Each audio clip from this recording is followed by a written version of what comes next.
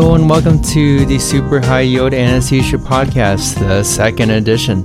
This is your host, Scott, the anesthesia resident. All right, thanks for tuning in to episode 16 of the Super High Yield Anesthesia Podcast.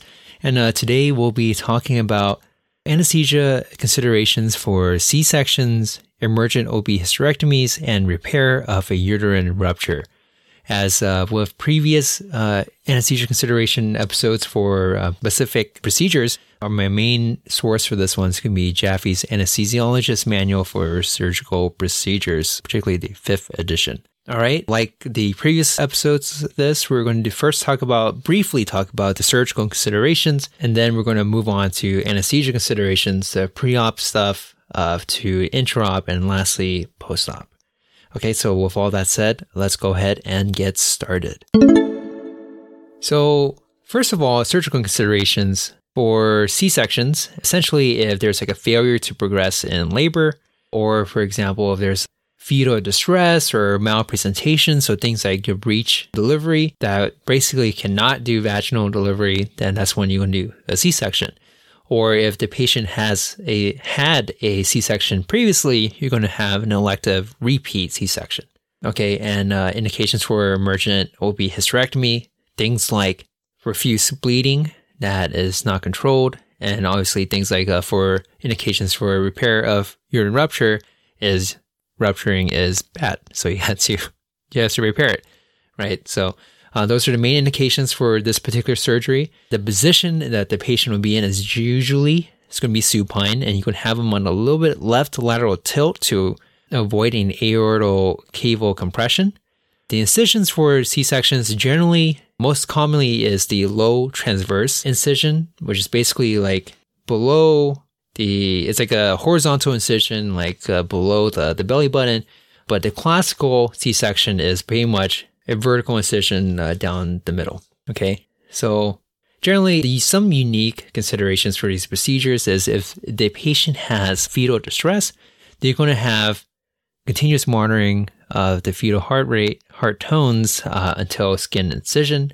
Regarding antibiotics for these cases, generally speaking, you can use cefazolin or Ancef 2 grams. If the patient has a premature rupture membranes, you can be adding azithromycin on top of the Ancef. General surgical time for C-sections is between 20 to 90 minutes. EBL for these cases actually could be very high. So 750 to 2000 cc's for C-sections, though patients could tolerate about like 1 liter of blood loss usually. So that's if you have upwards to like 900 cc's to 1 liters of blood loss, then it's not that bad. It's okay. But obviously, patient to patient, it's going to be different. So that's the surgical considerations, like the main ones that we have to be worried about. Next, let's talk about the anesthesia stuff. So first of all, we're going to do pre-op kind of system-based considerations. So first is the respiratory system, and regarding pregnancy changes, in the respiratory system, you have increased minute ventilation. So it's going to be kind of normal for these patients to have a component in respiratory alkalosis. So PCO2 is going to be between 32 to 34-ish. And lastly, you can have a decreased FRC and increased oxygen consumption. And this is kind of scary for us because if they start decompensating, they're going to decompensate very fast because they have like zero reserve. Not zero, but very low. Okay. Next is the thing that I'm always scared about is the pregnant airway. For pregnant patients, the airway is going to be smaller and a lot more edematous. So it's going to be more difficult to intubate a patient that's pregnant versus a non-pregnant one. And generally speaking, you're going to be using a smaller ET tube size than you normally would. Our default in my institution is going to be a 6.5 tube, just in case the airway is very edematous and we can't pass a bigger tube through. And because of this, you can be careful when you're trying to suction the patient because you don't want to make the edema worse. Okay, so that's respiratory. Next is cardiovascular. And for these patients, it's normal for pregnant patients to have increased plasma volume as well as increased cardiac output. And the high yield point to know is that cardiac output is the greatest immediately postpartum in the entire pregnancy. So of all 3 trimesters, the greatest cardiac output is going to be right after you deliver. And the reason for this is basically once baby's out, the placenta, the blood that was in the placenta is about 600 to 800 cc's. And that's going to enter the central circulation, and it's going to pretty much increase the preload and increase the cardiac output that way. So that's something to be aware of. And another thing for cardiovascular is pregnant patients tend to have a decreased SVR, decreased diastolic pressures, as well as MAP, especially if they have aortal cable compression, which can be alleviated with a left lateral tilt. Okay, next system is the hematologic system. Thing to know about this is there's an increased red cell mass, as well as increased plasma volume and blood volume. So something to know, there's different situations in which there can be increased blood loss. So things like uterine atony, multiple gestation, previous C-section, placenta previa, placental abruption, and prolonged labor. Okay, that's hematologic. Next is GI system. Thing to know that there's going to be increased intragastric pressure in these pregnant patients, mainly because the baby is kind of pushing up on the stomach. So then it's going to try to push the stomach contents upwards. You're also going to have a decreased esophageal sphincter tone due to progesterone. It kind of affects the lower esophageal sphincter especially. And one thing to note is during labor, like not before, these pregnant patients will have decreased gastric motility as well. So all of these factors put together makes you very, very, very, very concerned for aspiration risk. So basically, if you're going to intubate a patient that's pregnant, you're going to treat them as if it's a full stomach. And before that, you're going to give a non-particulate antacid, so sodium citrate, or the brand name is Bicitra.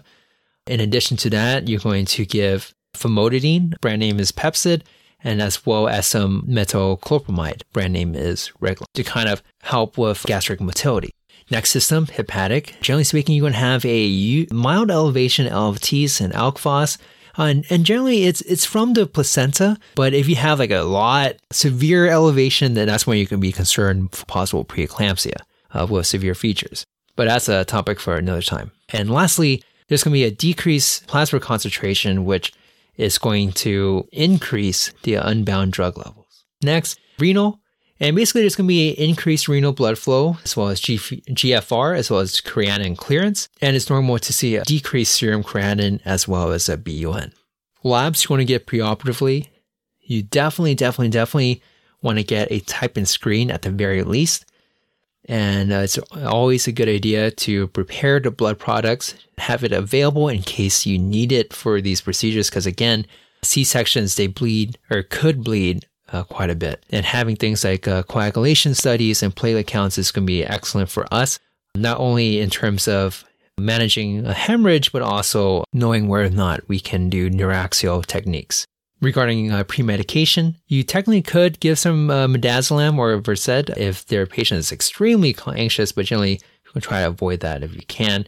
And again, we kind of talked about the medications for aspiration, so the sodium citrate, metoclopramide, as well as famotidine or Pepcid. So here's the fun part. This is the intraoperative considerations for C-sections and the emergency hysterectomies and the repair of uterine rupture.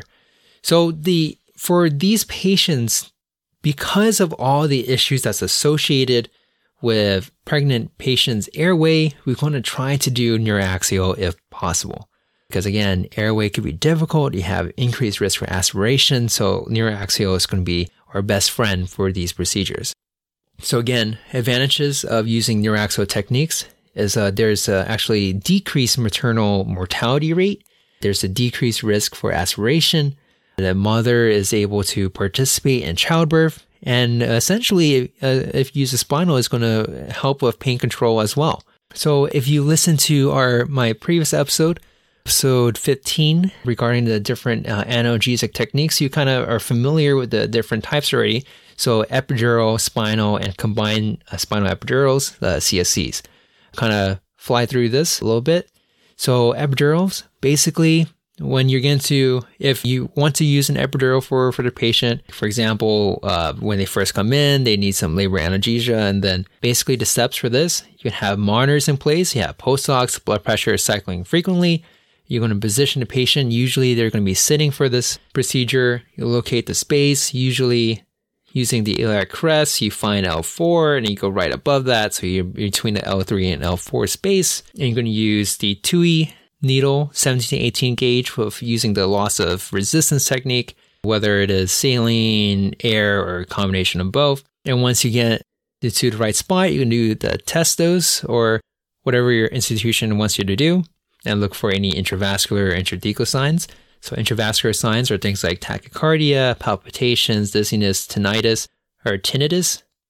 Intrathecal signs are things like motor block and super rapid onset of pain relief. Now, here's the interesting thing. If the patient already has the epidural and then you have to come back for an emergent C-section, you could convert the epidural for the C-section. And what you want to do is basically use preservative-free lidocaine. Usually you can use lidocaine 2%, and then you add a little bit of bicarb to it. And by increasing the alkalinity of the local anesthetic, you're going to have a faster action, faster rate of action, faster onset of action. So at my institution, what we usually do is 18 cc's of 2% lidocaine, preservative-free, plus 2 cc's of bicarb. So you have a 20 cc stick, and you just bolus 5 cc's at a time, or less if the patient is very short and small. And then you're going to be constantly checking the levels, just making sure it doesn't pass T4, because you don't want a high spinal. And then in addition to using this lidocaine solution, you could actually push either fentanyl or some morphine through the epidural as well. And if that doesn't work, you can even use some nitrous oxide, like 50% nitrous with oxygen, or you can even use IV ketamine to kind of help with the pain. But if none of those things work, then the last resort is going to be converting to general anesthesia. Okay. And again, like we discussed earlier, you're going to have left uterine displacement to kind of avoid the aortal caval compression.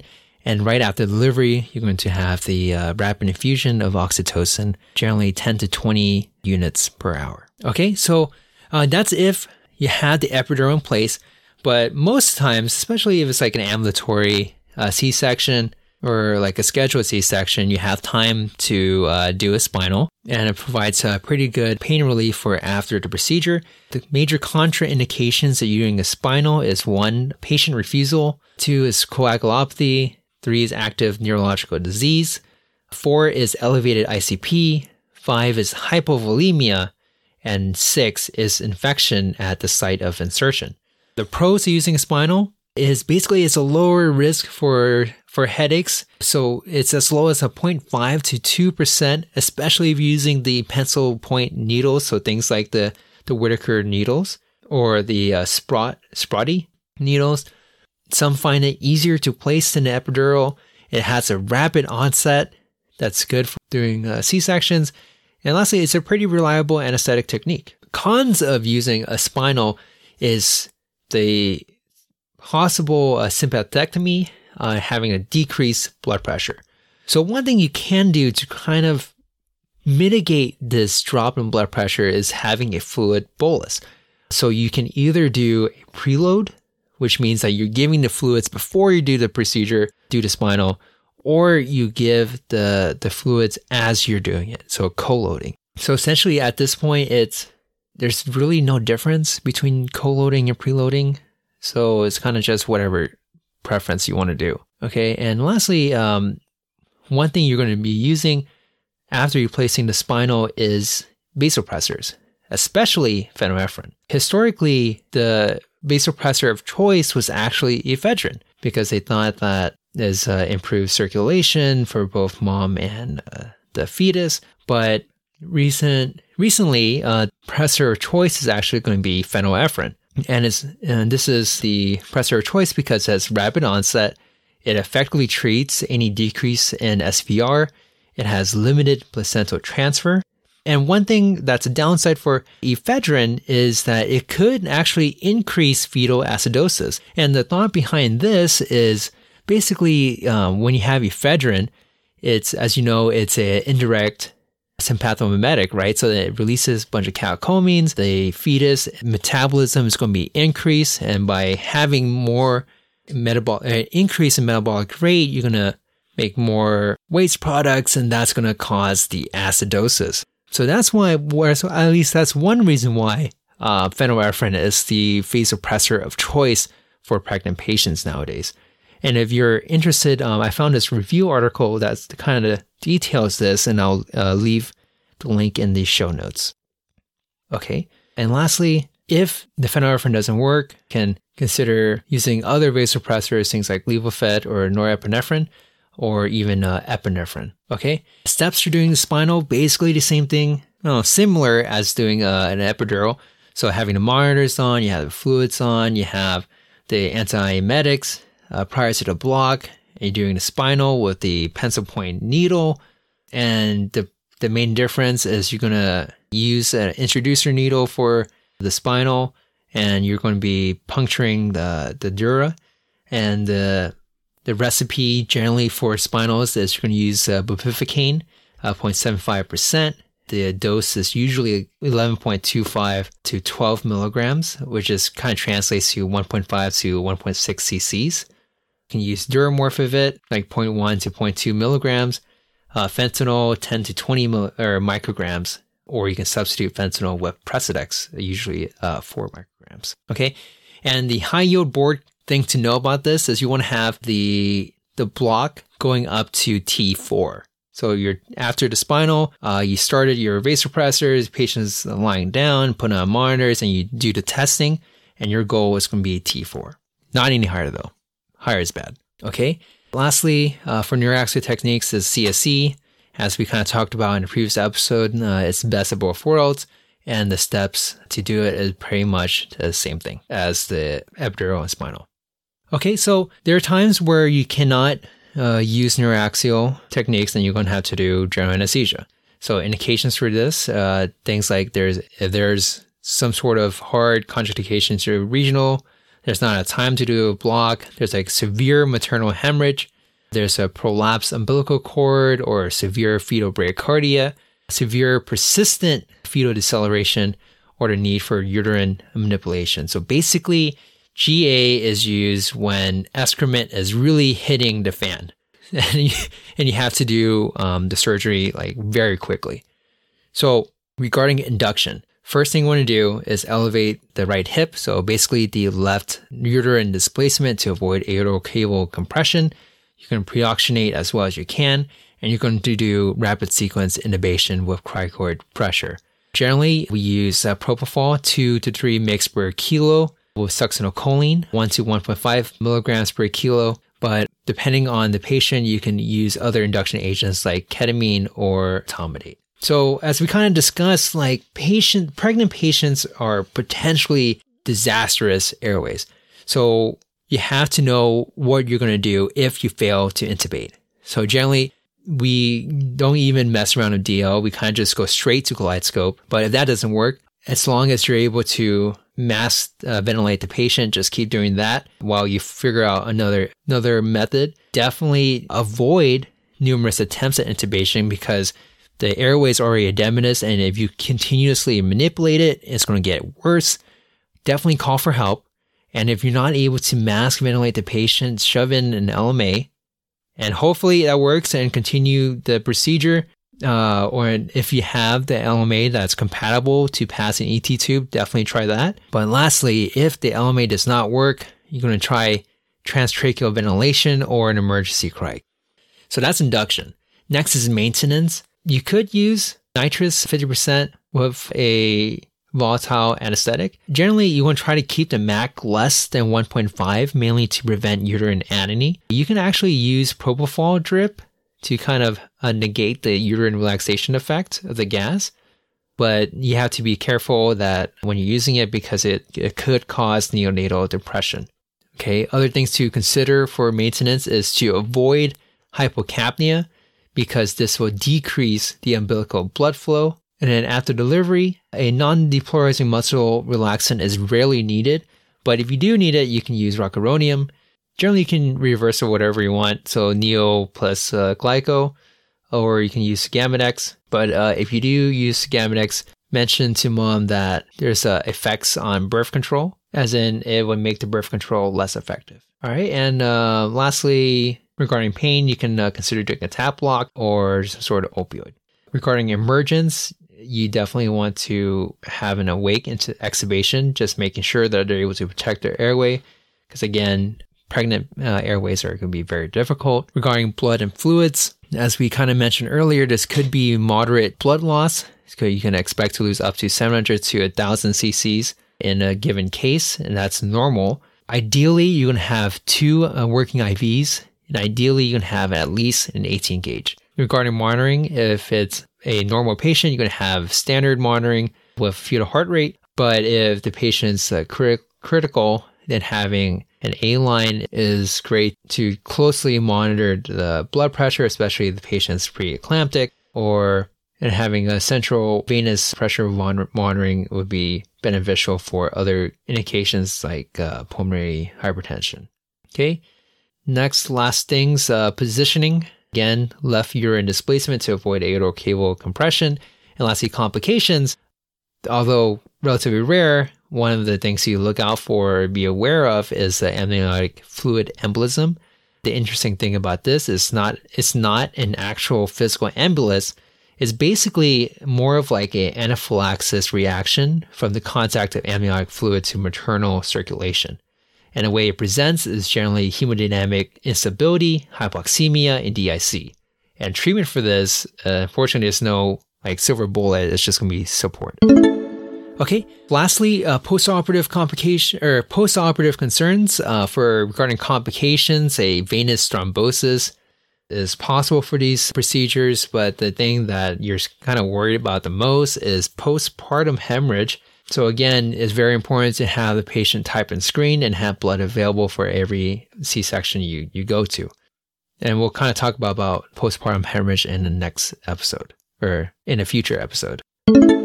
Okay, guys, that is it for this episode. Thank you very much for sticking in with me. As I mentioned in the previous episode, we have a lot of OB episodes coming up. So I hope you kind of stick around to listen some more. And if you haven't done so already, I would appreciate if you take the pre and or post surveys for this episode, just so I know if you're learning anything and if there's any suggestions that you have in improving this show. Okay, the fun fact I have for you today is from Bino.com, and it's basically the dot over a lowercase I and J actually has a name to it. Apparently, it's called a tittle, which is a noun meaning a tiny amount or part of something. So yes, very fun fact.